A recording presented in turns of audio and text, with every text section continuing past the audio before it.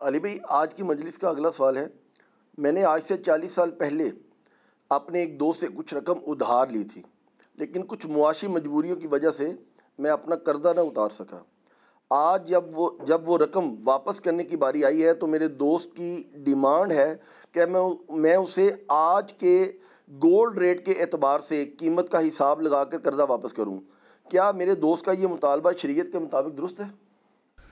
دیکھیں جی، اگر 2 یا 3 سال کے بعد آپ قرض واپس کر دیتے پھر تو جو پیسہ ڈی ویلیو ہوتا ہے اس کا ایشو اتنا ایسا سامنے نہ آتا، لیکن 40 سال تو ظاہر ہے کہ بہت پرانی بات ہے۔ اس میں آپ کو خود بھی غیرت کرنی چاہیے کہ 40 سال آپ نے ڈیلے کیا، تو یہ تو بڑی سخت زیادتی والی بات ہے، اس کے اوپر اجتہاد ہی کیا جائے گا۔ اور اگر بارٹر سسٹم رائج ہوتا تو یہ پرابلم ہی نہ ہوتا۔ آپ کو پتہ ہے نا کہ پہلے بارٹر سسٹم ہوتا تھا، اشیاء کے بدلے اشیاء، یعنی آپ 2 کلو گندم کسی کو دے کے اس سے 1 کلو دودھ لے لیں۔ آج کے ریٹ کے اعتبار سے میں بات کر رہا ہوں، آلموسٹ 1 کلو دودھ کی جو قیمت ہے وہ 2 کلو گندم کے برابر ہے، چاہے 40 سال پہلے لے لیں یا 40 سال بعد لے لیں، کیونکہ دودھ بھی اگر اس دوران بڑھا ہے تو گندم بھی اسی ریشو سے بڑھی ہوئی ہے، تو بارٹر سسٹم میں تو یہ ایشو نہ ہوتا۔ اسی طریقے سے اگر کوائن کرنسی والا ایشو چل رہا ہوتا، جو سونے کے اور چاندی کے سکے تھے، پھر بھی ایشو نہ ہوتا۔ اگر 5 سونے کے سکے آپ نے ادھار لیے تھے 40 سال پہلے، اسی سائز کے اسی وزن کے 5 سونے کے سکے آج آپ واپس کر دیتے تو ظاہر مسئلہ نہ ہوتا۔ یہ تو کرنسی نوٹ کی وجہ سے ساری مصیبت کھڑی ہوگی، اور خصوصاً ہمارے ملک میں تو اس لیے بھی کہ یہاں پہ دن بدن پیسہ ڈی ویلیو ہوتا جا رہا ہے۔ اگر یہ ڈالرز ہوتے تو ایسا کوئی فرق نہ پڑتا۔ تو اس میں اجتہاد پھر یہی ہے کہ آئندہ کے لیے بھی آج کے دور میں لوگوں کو مشورہ دوں گا کہ جب آپ کسی کو قرض دیں نا تو گولڈ کے ایکویلنٹ دیں، تاکہ اگر آپ کو وہ واپس کرے تھوڑی دیر بعد، اور پاکستان میں تو آئے دن پیسہ ڈی ویلیو رہتا ہے، 1 سال بعد بھی واپس کرنے سے جو ہے وہ 2 لاکھ جو ہے 1.5 لاکھ رہ جاتا ہے، اور اس طرح آج کل لوگ کر رہے ہیں۔ اور اس میں یہ ضروری نہیں ہے کہ آپ نے سونے ہی ان کو دینا ہے، نہیں، آپ ڈالرز کی شکل میں دے دیں، یا اس دن آپ سونے کا ریٹ لگوائیں، اس اعتبار سے اس کو کہیں کہ اتنے تولے یا اتنے گرام سونے کے ایکویلنٹ میں نے تمہیں اتنے روپے دیے، یا میں نے اتنے روپے ادھار نہیں دیے بلکہ اتنا سونا ادھار دیا اس کے ایکویلنٹ، دونوں انٹرچینجبل ہے نا، کیونکہ یہ ہماری کرنسی گولڈ کے اگینسٹ ہے، سلور کے اگینسٹ نہیں۔ تو بس جب واپس لیں تو آپ اس فارم میں لے لیں، تو پھر یہ مسئلہ حل ہو جائے گا۔ تو اس کا جواب یہ ہوگا کہ 40 سال پرانا قرضہ جو ہے وہ گولڈ کے ریٹ کے اعتبار سے ہی دینا چاہیے۔ اب اگر کسی کے لیے مصیبت کھڑی ہو گئی ہے تو میرے بھائی پھر یہ ہے کہ اب وہ کنسنسس کے ساتھ نا کوئی درمیان کا راستہ اس کے ساتھ اختیار کر لیں کہ وہ خود سے چھوڑ دیں۔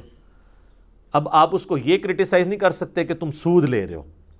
اچھا، لوگ پھر اس طرح کی جب کوئی بات کرتا ہے کہتے ہیں دیکھو جی سود کھا رہا ہے، اور جو تو نے حرکت کی ہوئی ہے، بخاری اور مسلم دونوں میں حدیث ہے، ایک مقروض کا جنازہ لایا گیا، نبی علیہ السلام فرمایا میں جنازہ نہیں پڑھوں گا جب تک اس کا قرضہ کوئی ادا نہ کرے۔ ایک صحابی کھڑے ان کا یا رسول اللہ میں دیتا ہوں، پھر آپ نے جنازہ پڑھایا۔ صحیح بخاری میں حدیث ہے کہ شہید کا ہر گناہ معاف ہو جاتا ہے، قرض اس کا بھی نہیں معاف ہوتا۔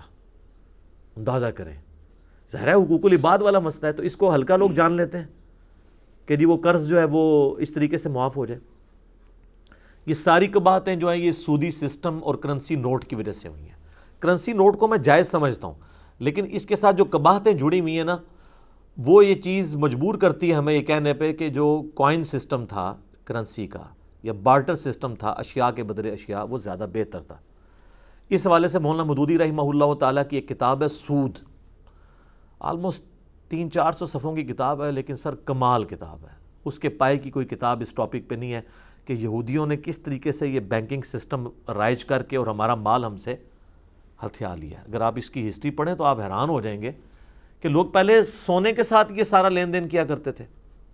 نبی صلی اللہ علیہ وآلہ وسلم کے مبارک زمانے میں نا 2 طرح کے کوائنز یوز ہوتے تھے، سکے۔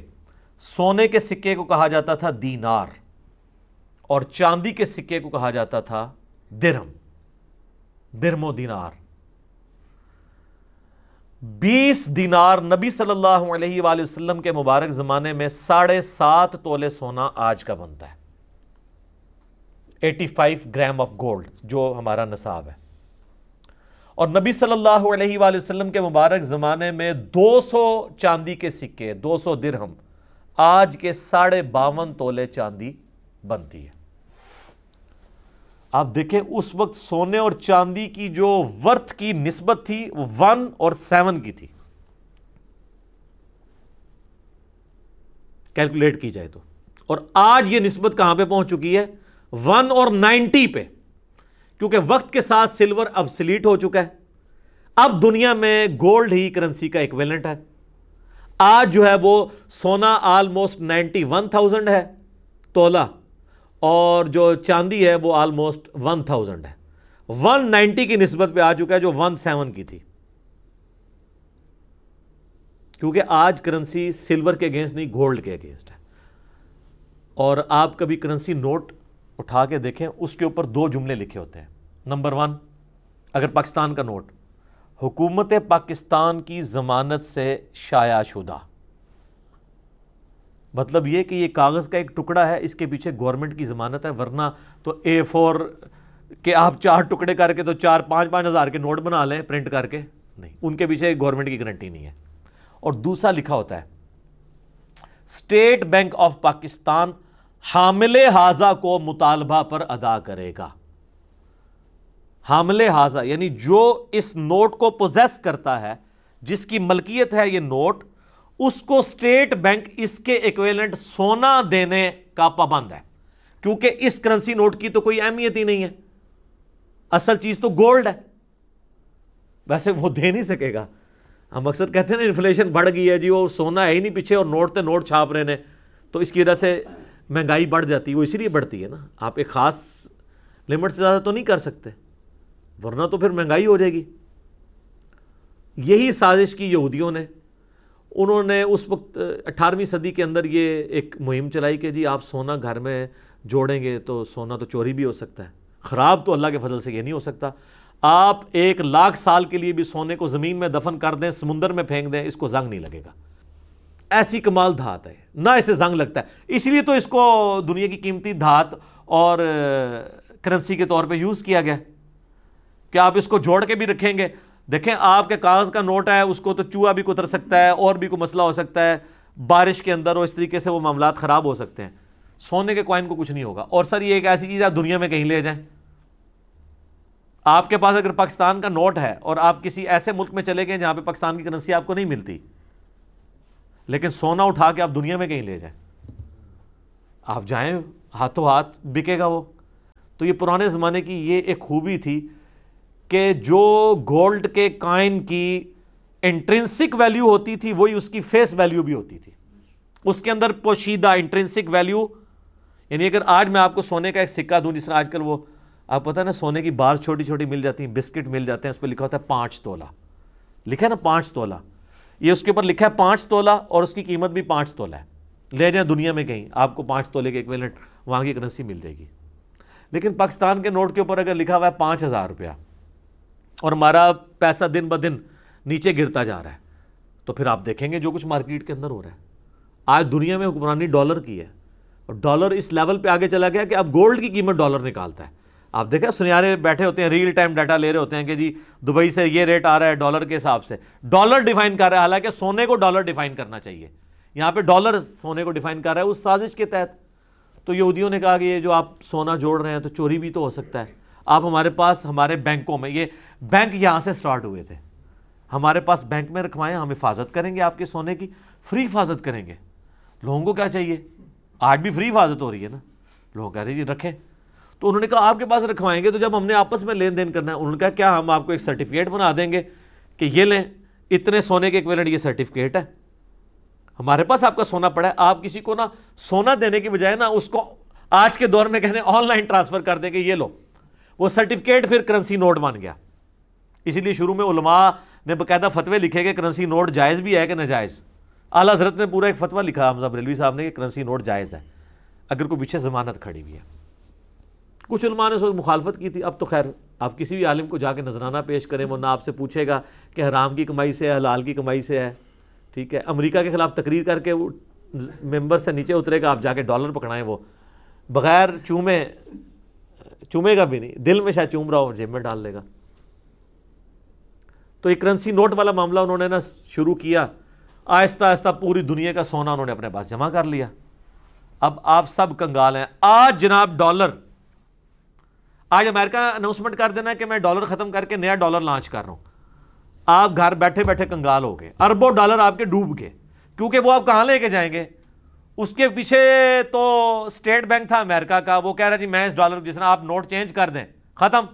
لیکن سر اگر سونے کے کوائن ہوتے ہیں ہماری کرنسی تو ڈالر ختم ہو جائے ہمیں کیا پرواہ ہے؟ اب انہوں نے پوری دنیا کا سونا اکٹھا کیا ہوا ہے. آپ ذرا نیشنل جغرافی کے اوپر ویڈیوز دیکھیں، پہاڑوں کی بیسمنٹس میں انہوں نے کتنی بڑی بڑی ٹنلز کھودی ہوئی ہیں جس میں انہوں نے لاکھوں ٹن سونا جمع کیا ہوا ہے پوری دنیا کا، بارز کی فارم کے اندر. آج ڈالر ختم کر دینا، وہ ساری دنیا کی اکانومی نیچے آ جائے گی، امریکہ کی نہیں آئے گی، کیونکہ انہوں نے آپ کا سونا اکٹھا کیا ہوا ہے. سونا ان کے پاس ہے، آپ کے پاس تو خالی آپ کہتے ہیں نہیں ہمارے فارن ریزرو 15 ارب ڈالر ہیں، 20 ارب ڈالر ہیں، 1000 ارب ڈالر ہو چکے ہیں، 2000 ارب ڈالر ہیں سعودیہ کے، اس طریقے سے مسلم. تو آپ کے ریال، آپ کے یورو، آپ کے پاؤنڈ، آپ کے یوان، آپ کے روپیز دھرے کے دھرے رہ جائیں گے اگر وہ پیچھے سے ہٹ جائیں، کیونکہ ہمارے پاس تو اتنا سونا ہی نہیں ہے. ایون آپ دیکھیں اسٹیٹ بینک نے بھی سونے کی بجائے نا ڈالرز رکھے ہوئے ہیں، حالانکہ سونا ہونا چاہیے اس کے اوپر. تو یہ ایک سازش شروع ہوئی جس کی وجہ سے آج ہم اس کو بھگت رہے ہیں. تو اس ساری گفتگو کے بعد آپ کو یہ بات بھی سمجھ آ گئی ہوگی کہ زکوٰۃ کا نصاب آج کے دور میں جو کرنسی کا نصاب ہے نا وہ سونے کے ایکویلنٹ ہونا چاہیے. یہ اکثر علماء جو ہے نا وہ انہوں نے بینکوں سے بھی نا وہ یکم رمضان کو ریٹ نکلواتے ہیں چاندی کا. وہ سر چاندی کا جو آپ نصاب نکلوا رہے ہیں اس میں تو آپ بکرا نہیں خرید سکتے. اور بخاری مسلم اٹھا کے دیکھیں کہ بکروں کی زکوٰۃ، بکریوں کی زکوٰۃ 40 بکریوں کے بعد سٹارٹ ہوتی ہے، 39 بکریوں پہ کوئی زکوٰۃ نہیں. تو 40 بکریوں کی اگر آپ قیمت کیلکولیٹ کریں نا تو 7.5 تولے سونے کے قریب قریب بنے گی آج کی ریٹ میں. 30-40 ہزار کی تو ایک ایوریج بکری ہوگی نا، تو آپ دیکھیں 7-8 لاکھ روپے بن جاتا ہے نا. بخاری مسلم میں ہے کہ 5 سے کم اونٹوں میں زکوٰۃ نہیں ہے، تو 5 اونٹوں کی قیمت آج کے دور میں 7-8 لاکھ بنتی ہے نا. بڑا ماٹھا اونٹ بھی لگائیں 1.25 لاکھ کا ہوگا، 1.5 لاکھ کا. تو یہ بات عقل میں آتی ہے. بخاری مسلم کی حدیث کو سپورٹیو ہے کہ سونے کے ایکویلنٹ ہونا چاہیے. ہاں اگر کسی کے پاس صرف چاندی ہے تو وہ چاندی کا نصاب لگا لے. یہ کہتے ہیں جی صرف سونا ہونا تو سونے کا لگے گا، اگر بیچ میں کرنسی نوٹ شامل ہو گیا پھر آپ چاندی کے نصاب سے کریں گے. چاندی کے نصاب سے کیوں کریں گے یار اللہ کے بندے، جب کرنسی نوٹ خود سونے کے ایکویلنٹ ہے، کان یوں پکڑیں یا یوں، آپ اس کو چاندی میں کیسے ڈال رہے ہیں؟ وہ کہتے ہیں نہیں مکس ہو گیا. مکس کہاں سے ہوا؟ کرنسی نوٹ اور سونے میں فرق ہی کوئی نہیں ہے کیونکہ اس کا ایکویلنٹ ہے. مکس تو تب ہوگا جب چاندی اور سونا مکس ہو رہا ہو، پھر تو آپ بات کریں. یہاں تو یہ دو چیزیں الگ ہیں، اور سونا اور چاندی جب مکس ہوگا پھر چاندی کی الگ سے زکوٰۃ ہوگی، سونے کی الگ سے ہوگی. اور کتنی وہ بھولی بھالی ہماری اسلامی بہنیں ہیں، کوئی بیوہ ہو جاتی ہے یا جس کے پاس جیب خرچ نہیں ہوتا تو وہ کہتی ہے جی میں زکوٰۃ کیسے دوں، میرا تو جیب خرچ ہی اتنا نہیں خاوند نے لگایا ہوا.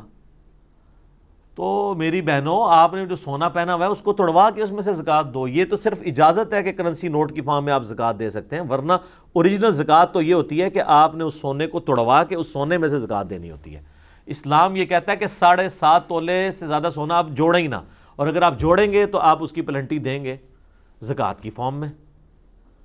آپ پاس 10 تولے سونا ہے اس وقت تک زکوٰۃ دیتے رہیں گے جب تک کم ہو کے 7.5 پہ نہ آ جائے. 7.5 پہ آ جائے، اس سے نیچے آ جائے تو پھر آپ زکوٰۃ نہ دیں. یہ کہاں سے آپ کو پڑھا لیا کہ میرے پاس انکم ہوگی تو میں 7.5 تولے کی زکوٰۃ دوں گا، اسی کو توڑوا کے دینا.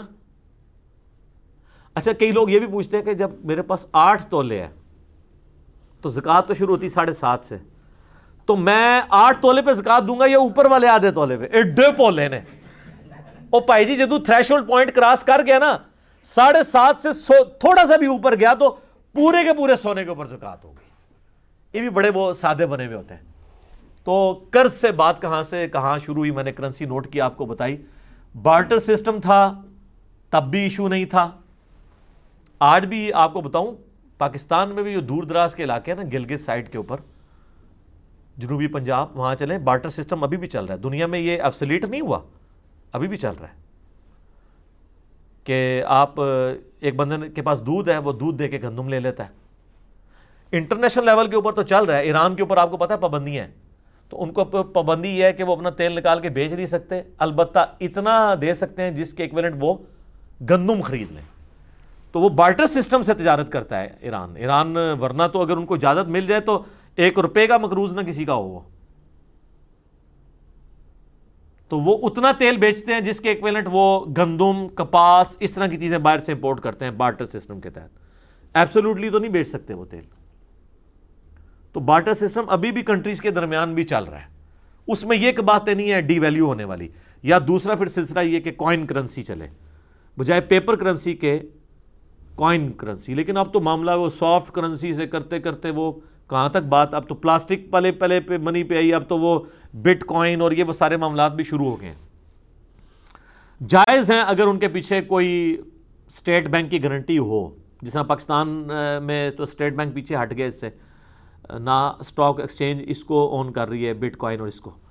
تو اگر نہیں اون کر رہی تو ظاہر ہے کل کو آپ کا پیسہ ڈوبا تو آپ کیا کریں گے. تو اس طرح کی بھی چیزوں سے پیچھے رہیں. اور آمدہ سے کسی کو قرض دینا ہے تو میرے بھائی بہتر یہ ہے کہ ڈالرز کی فارم میں دیں، اور اس سے بھی بہتر ہے کہ گولڈ کی فارم میں یا اس کے ایکویلنٹ اسے بتائیں. ہمارے کئی دوست ہیں وہ اسی طریقے سے کام کرتے ہیں کہ بھئی یہ آج ذرا ریٹ پتہ کراؤ گولڈ کا کیا ہے. وہ کہتے ہیں جی 90,000 روپیہ تولہ. کتنا قرضہ چاہیے؟ 1,00,000 روپیہ. تو وہ کہتا ہے میں 1,00,000 روپیہ نہیں آپ کو دے رہا، بلکہ آپ اس کو کیلکولیٹ کریں کتنے گرام آف گولڈ اس میں آ رہے ہیں 1,00,000 روپے میں. میں نے اتنے گرام آف گولڈ آپ کو قرض دیا ہے. اور اس میں بعض علماء کہتے ہیں نہیں اتنا گولڈ لے کے دو. یہ تو الٹا یہ کان کر کے پکڑوانے والی بات ہے، وہ جا کے انہوں گولڈ لوے نہیں. جب کرنسی اور گولڈ ایکویلنٹ ہیں تو یہ بیچ میں پخ نہ لوگوں کو ڈالیں. اور نہ اس پہ وہ حدیث فٹ ہو سکتی ہے. وہ کہتے ہیں جی وہ نبی اسلام نے بخاری مسلم میں حدیث ہے کہ 2 کلو ردی کھجوریں دے کے آپ 1 کلو جو ہے وہ اچھی والی کھجور نہیں لے سکتے، بلکہ پہلے اس کو بیچیں اور پھر وہ اس طریقے سے کریں. وہ تو غرر کو، دھوکے کو اوائڈ کرنے کے لیے تھا کہ اس کی ایگزیکٹ قیمت پتہ ہو، ورنہ ہو سکتا ہے کہ وہ ردی کھجور کی وہ قیمت نہ مارکیٹ میں لگے. لیکن آج تو ہر چیز ایگزیکٹ ہے. اگر میرے پاس 5,000 کا نوٹ ہے تو پورے پاکستان میں اس کی ایک ورت ہے، وہ 1 پیسہ اوپر نیچے نہیں ہوگی. اور گولڈ کا جو ریٹ نکلا ہوا وہ 1 پیسہ اوپر نیچے نہیں ہوگا. لہٰذا ادھر غرر، جب غرر اوائڈ ہو جائے نا تو پھر وہ سارے کاروبار جائز ہو جاتے ہیں. اس پہ میرا یوٹیوب پہ کلپ بھی آپ دیکھ لیں، حلال اور حرام کاروبار. میں نے اس طرح کے کئی اور ایشوز اس میں ریزالو کیے ہیں. تو قرضے کے بارے میں یہ ہے کہ 40 سال پرانا قرضہ مہربانی کریں، چاہے وہ بارٹر سسٹم کے تحت دیکھ لیں یا گولڈ کے اعتبار سے دیکھ لیں. بہرحال آپ کو آپس میں کنسنسس کے ساتھ طے کرنا ہوگا کہ آپ اس کو وہ کریں، اور نہ آپ اس کو یہ کہہ سکتے ہیں کہ تو سود کھا رہا ہے. البتہ 2-3 سال کی ٹالرنس تو کوئی بھی بندہ دینے کے لیے تیار ہے. 2-3 سال میں تو یہ آج کل یہ کچھ زیادہ فرق پڑنا شروع ہوا ہے نا. آپ دیکھیں 2000 سے پہلے کبھی 3-4 سال کے بعد 1,000-1,200 سونا چڑھتا تھا، یا ایوریج جو ہے وہ 200-300 چڑھتا تھا. ادھر تو رات کو سوتے ہیں صبح 10,000 روپے چڑھ جاتا ہے. یہ ساری جو اکانومی دنیا کی ڈسٹرب ہوئی ہے اور پاکستان کی بالخصوص ہوئی ہے وہ تو 21ویں صدی میں ہوئی ہے. یہاں تو 2-3 سال میں بھی اتنا فرق پڑتا ہے جو پہلے 30-40 میں. بہرحال پھر بھی اس میں کوئی تھوڑا بہت ٹالریٹ آپ کے ساتھ کر لے گا. 40 سال میں تو سر پھر بڑا فرق ہے. تو آپ خود بھی خیال کریں کہ اگر آپ نے قرضہ دینا ہے تو پھر اس کے ساتھ، یا آپ چاہتے ہیں وہ چھوڑ دے تو پھر اس کے ساتھ کوئی کنسنسس کر لیں کہ یار میں اس وقت تو تیرے ساتھ طے نہیں کیا تھا، لیکن مجھے اب خوف خدا بھی آتا ہے، کوئی درمیان کا راستہ نکال لیتے ہیں تم یہ. لیکن یہ آپ اس کو کبھی نہیں کہیں گے کہ تو سود کھا رہا ہے. سود نہیں. اچھا اس کو یہ مشورہ دے رہے ہیں سود کھا رہا ہے، تو نے کیا کھایا ہے؟ ایک تو 40 سال تک قرضہ دبا کے رکھا ہے، اور پھر وہ بڑے شریف بن جاتے ہیں. نہیں جی اس ٹائم تے انا لیا سی، دیکھو زیادہ دینا تو پھر سود ہوتا ہے نا. ماشاءاللہ سود کے اوپر حرمت پتہ ہے، اور جو قرضہ دبایا ہوا ہے کسی کا، تیرا تو جنازہ بھی جائز نہیں ہے، وہ تجھے نہیں پتا. تو شہید بھی ہو جائے تو تیرا یہ معاف نہیں ہونا، یہ تجھے نہیں پتا. لوگوں کو تو جو ہے نا ماشاءاللہ دین سکھا رہا ہے. تو یہ بھی چیزیں دیکھنے کی ضرورت ہے. ٹھیک ہو گیا. ابھی اگلا سوال ہے. ایک بھائی پوچھ رہے ہیں کہ میں نے کئی سال پہلے چند مخیر حضرات سے زکوٰۃ کے نام پر غریب لوگوں میں تقسیم کرنے کے لیے کچھ رقم اکٹھی کی تھی، لیکن شیطان کے بہکاوے میں آ کر وہ ساری رقم میں نے خود استعمال کر لی. آج مجھے اپنے اس گناہ کا احساس ہو چکا ہے. کیا میں ان لوگوں کے علم میں لائے بغیر اتنی رقم غریبوں میں تقسیم کر کے اپنے گناہ کا کفارہ ادا کر سکتا ہوں، یا پھر مجھے ان مخیر حضرات کو بھی یہ سارا علم میں لانا پڑے گا؟ مخیر حضرات کے علم میں لے کے آئیں گے تو وہ آپ کے سر پہ ماریں گے جوتیاں. تو ضرورت نہیں ان کے علم میں لانا، وہ آپ کا اور اللہ کا معاملہ تھا. شکر ہے آپ کو اس چیز کا احساس ہو گیا.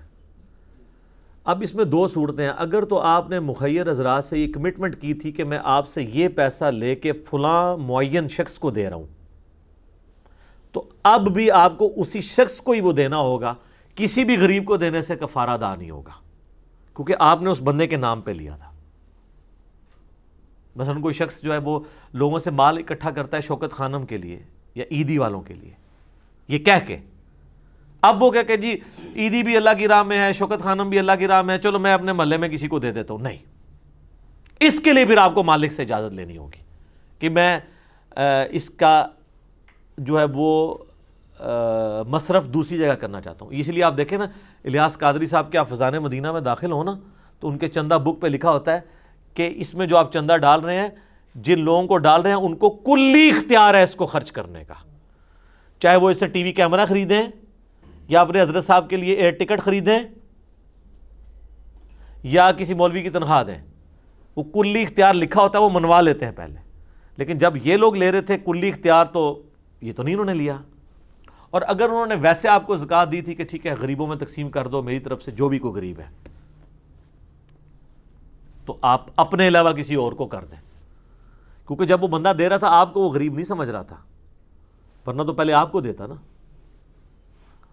تو ان کو بتائے بغیر آپ وہ ساری رقم کیلکولیٹ کریں, اور اگر اس میں بہت زیادہ عرصہ گزر چکا ہے تو پھر آپ گولڈ کی قیمت کے اعتبار سے جو اتار چڑھا ہوا ہے آج کے دور میں جو ریٹ ہے وہ آپ کو دینا ہوگا. یہ ذہن میں رکھیے گا. اور اس کو وہ سپورٹیو وہ چیز بھی یاد کر لیں آپ, صحیح بخاری میں حدیث ہے نا, مسلم میں بھی ہے, کہ وہ ایک شخص تھا, اس نے کسی مزدور کو مزدوری پہ رکھا, تو مزدور مزدوری لیے بغیر چلا گیا. تو کئی سالوں بعد وہ بندہ واپس آیا, تو اس مزدور نے اس سے کہا کہ مجھے اجرت دو, اللہ سے ڈرو. تو اس نے اس کو سینکڑوں بکریاں اور پتہ نہیں کیا کچھ دے دیا. اس نے کہا نہیں میں تو یہ ظلم نہیں کروں گا, میری جو اجرت تھی وہ اجرت اس کی چند چاولوں کے دانوں کے عوض, ظاہر اس زمانے میں بارٹر سسٹم تھا نا, طے ہوئی تھی 1 کلو چاول یا 2 کلو چاول. ظاہر ہے وہ آپ آج کے دور میں بھی اگر 2 کلو باسمتی چاول ہو تو 300-400 روپے تو بن ہی جاتا ہے. تو وہ کہنے لگا کہ میں نے وہ جو چاول تیرے لیے رکھے ہوئے تھے نا, ان چاولوں کو میں نے زمین میں کاشت کیا تو اللہ نے مجھے برکت دی, اتنی میری کاشت ہوئی کہ میں نے اس سے بکریاں خرید لیں, یہ سارا ریوڑ جو ہے نا اسی سے نکلا ہوا ہے, تو میں تمہیں اللہ کے لیے دیتا ہوں.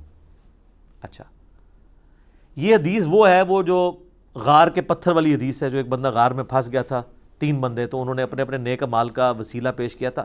اس میں سے ایک بندہ یہ تھا جس نے کہا یا اللہ یہ میں نے محض تیری خاطر کیا, کہ میں نے اسے وہ چند چاول نہیں دیے بلکہ وہ سارا ریوڑ دے دیا تھا, اگر تیری بارگاہ میں یہ عمل قبول ہے تو یہ پتھر ہٹا دے, تو پتھر ہٹ گیا تھا. یہ وہ والی حدیث ہے جو ہم نے بچپن میں پڑھی ہوئی ہے, غار کے پتھر والی. تو اس کے تحت بھی یہ چیز سمجھ آتی ہے کہ اگر آپ آج کے دور کا ریٹ لگائیں گے تو وہی ظاہر ہے کہ زیادہ بہتر ہوگا. باقی اللہ کے حضور توبہ کریں, انشاءاللہ تعالیٰ آپ کا گناہ معاف ہو جائے گا. باقی پچھلے سوال کے اندر میں نے جو کچھ ڈسکس کیا ہے کرنسی اور ڈی ویلیو کے اعتبار سے, وہ بھی اس کے اندر ہی آپ شمار کر لیں, تو وہ ساری ان دونوں چیزوں کو دیکھ کے آپ کو انشاءاللہ سمجھ آ جائے گا. بلکہ ہم اس کا جب کلپ میرا خیال ہے اپلوڈ کریں تو ہم اس کو انشاءاللہ ملا کے اپلوڈ کر لیں گے اس اعتبار سے, تاکہ لوگوں کو دونوں باتیں سمجھ آ جائیں. ٹھیک ہو گیا؟ جزاک اللہ.